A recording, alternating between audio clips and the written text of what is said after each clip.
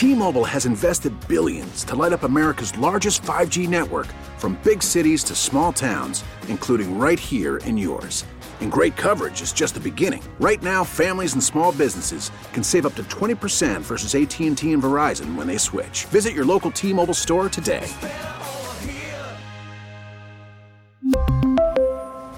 Plan savings with 3 lines of T-Mobile Essentials versus comparable available plans. Plan features and taxes and fees may vary.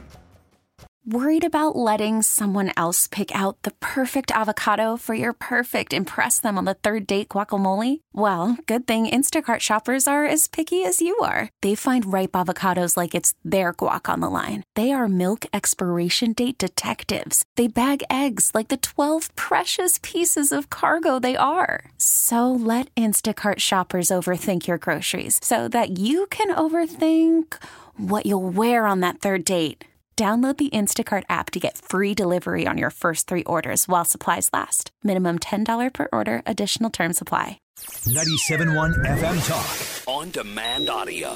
We go to our expert friend, Lieutenant General Keith Kellogg. He's a former national security advisor to the Trump administration, as well as the co-chair of the Center for American Security at America First Policy Institute. General, thank you for coming back on the show with us.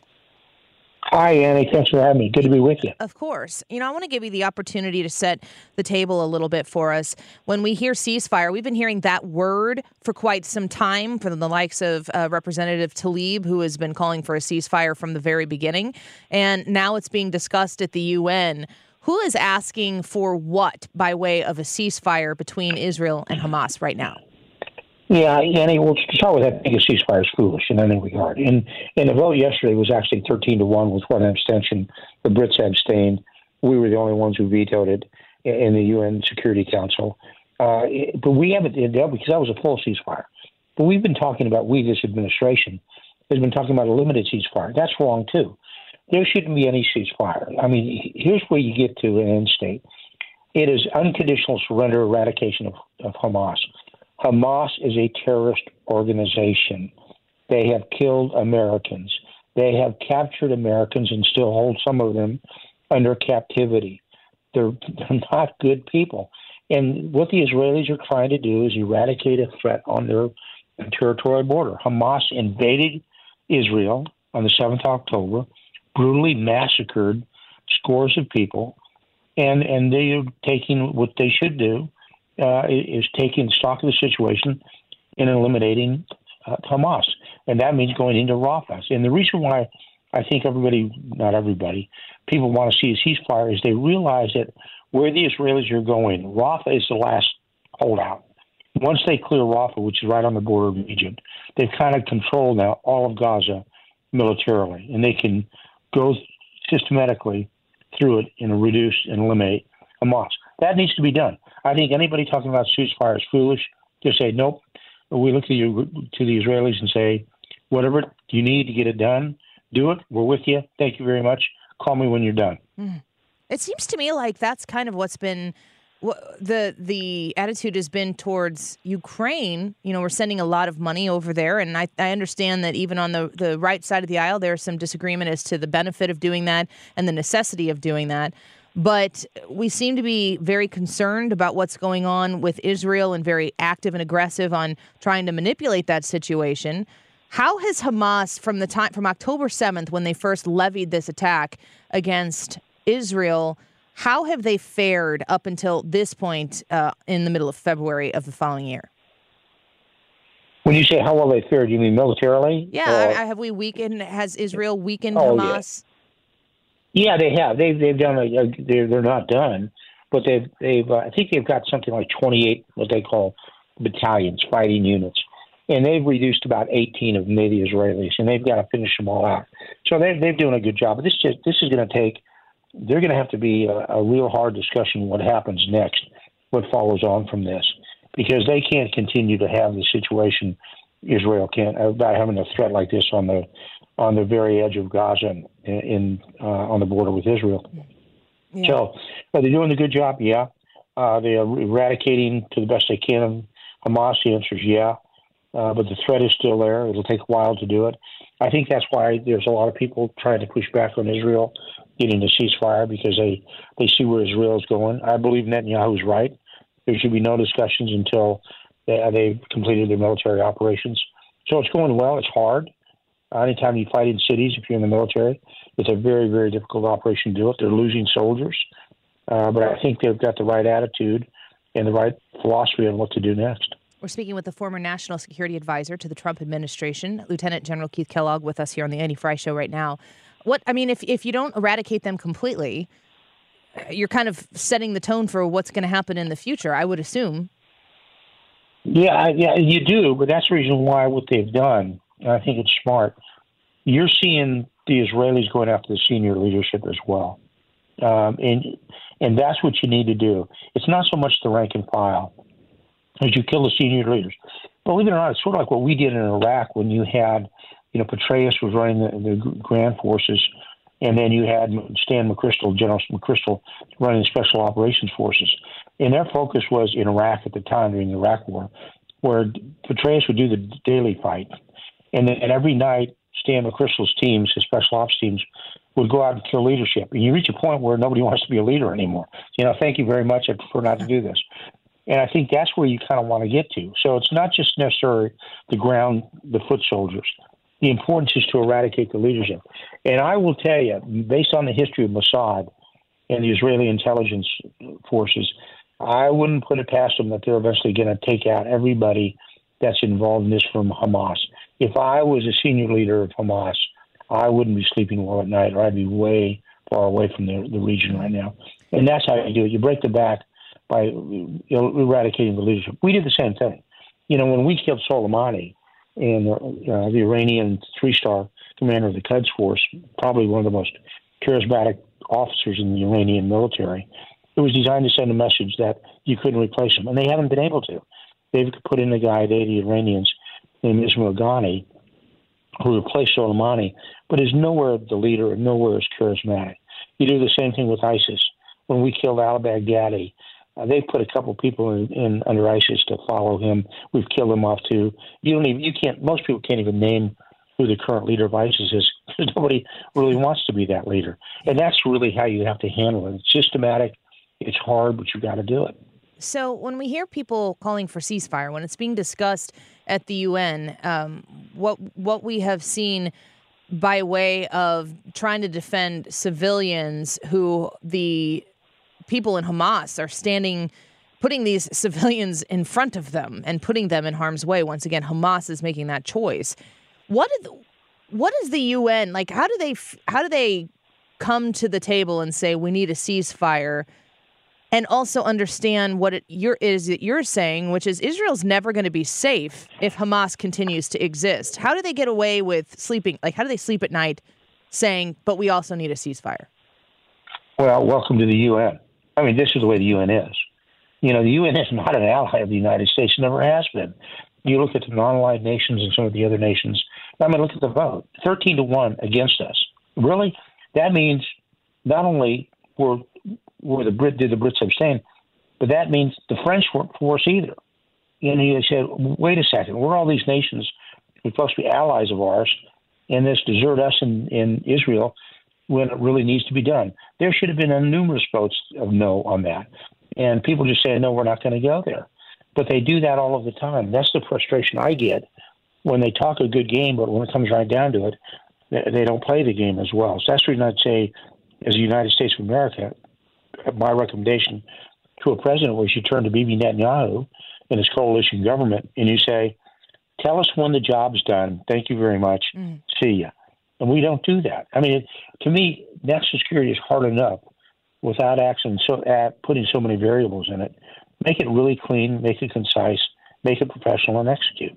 Worried about letting someone else pick out the perfect avocado for your perfect impress them on the third date guacamole? Well, good thing Instacart shoppers are as picky as you are. They find ripe avocados like it's their guac on the line. They are milk expiration date detectives. They bag eggs like the 12 precious pieces of cargo they are. So let Instacart shoppers overthink your groceries so that you can overthink what you'll wear on that third date.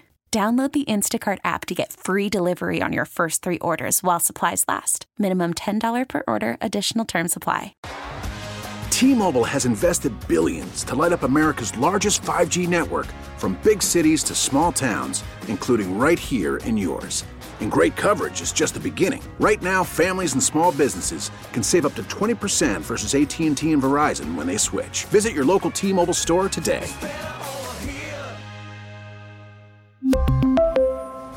Plan savings with 3 lines of T-Mobile Essentials versus comparable available plans. Plan features and taxes and fees may vary. I'm Sandra, and I'm just the professional your small business was looking for. But you didn't hire me because you didn't use LinkedIn Jobs. LinkedIn has professionals you can't find anywhere else, including those who aren't actively looking for a new job, but might be open to the perfect role, like me.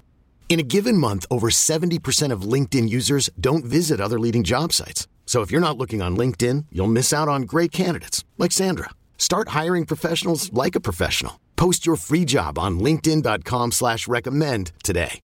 Is America failing to lead in this regard? Is this an administration that is failing to lead and persuade the UN? Do you not even care really what the UN has to say in this regard? What's the national home front role in trying to guide the world in its reaction to this conflict in the Middle East? Yeah, let me explain it more generally than that, because it's a laissez-faire attitude right now of this administration, how it goes after national security. I'll give you 5 areas. The 5 critical national security areas to me is the border of the United States, the status of the United States military, then your 3 regional areas, Ukraine, Russia, the Middle East, and the Far East. Okay, when it came to the border, when we left the last administration, when Trump left, the border was secure with remaining Mexico. Today, the border is wide open.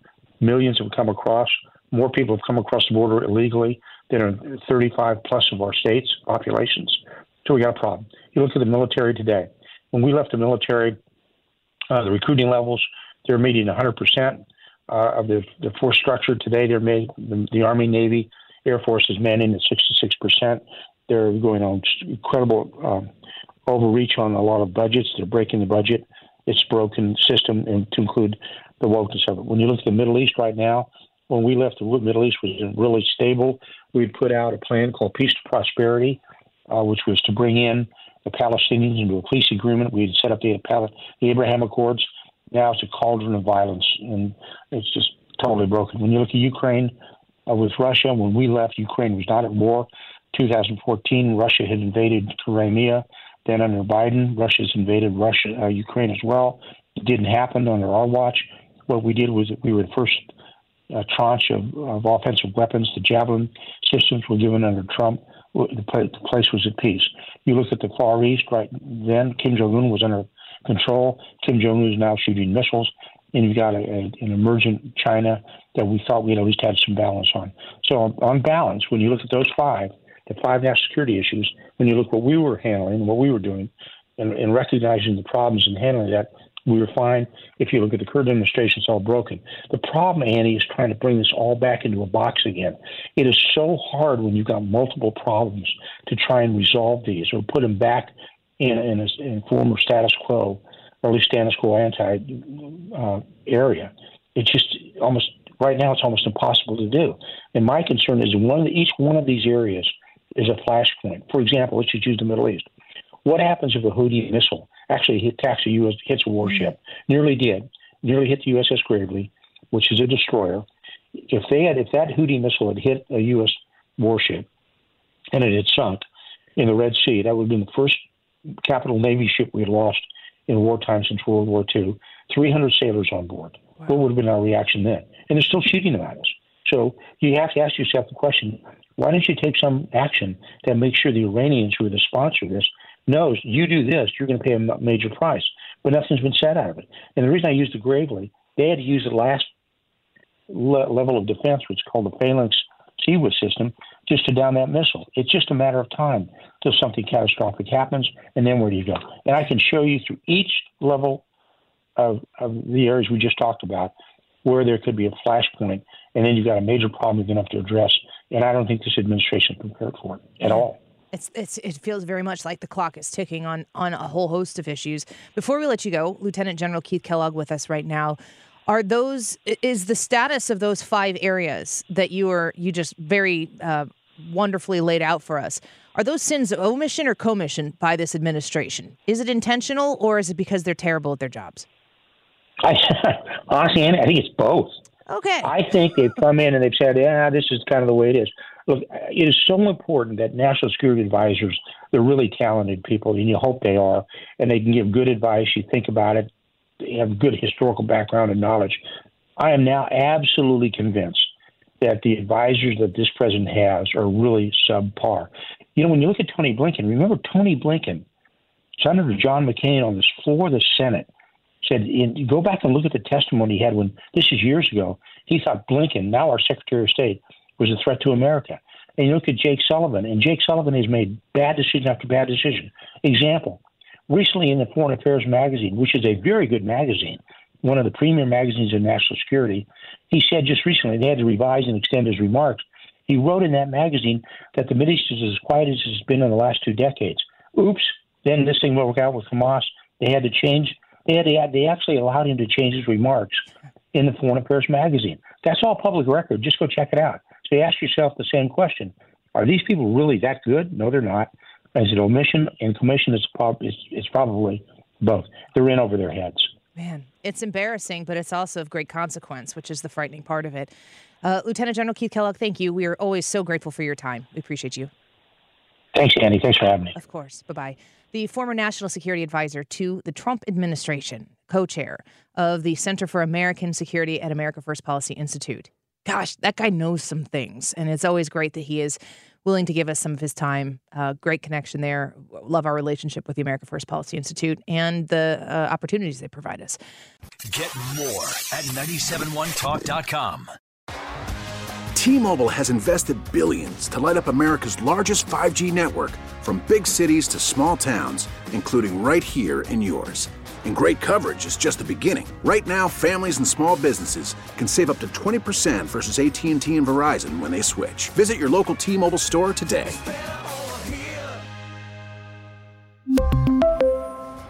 Plan savings with 3 lines of T-Mobile Essentials versus comparable available plans. Plan features and taxes and fees may vary.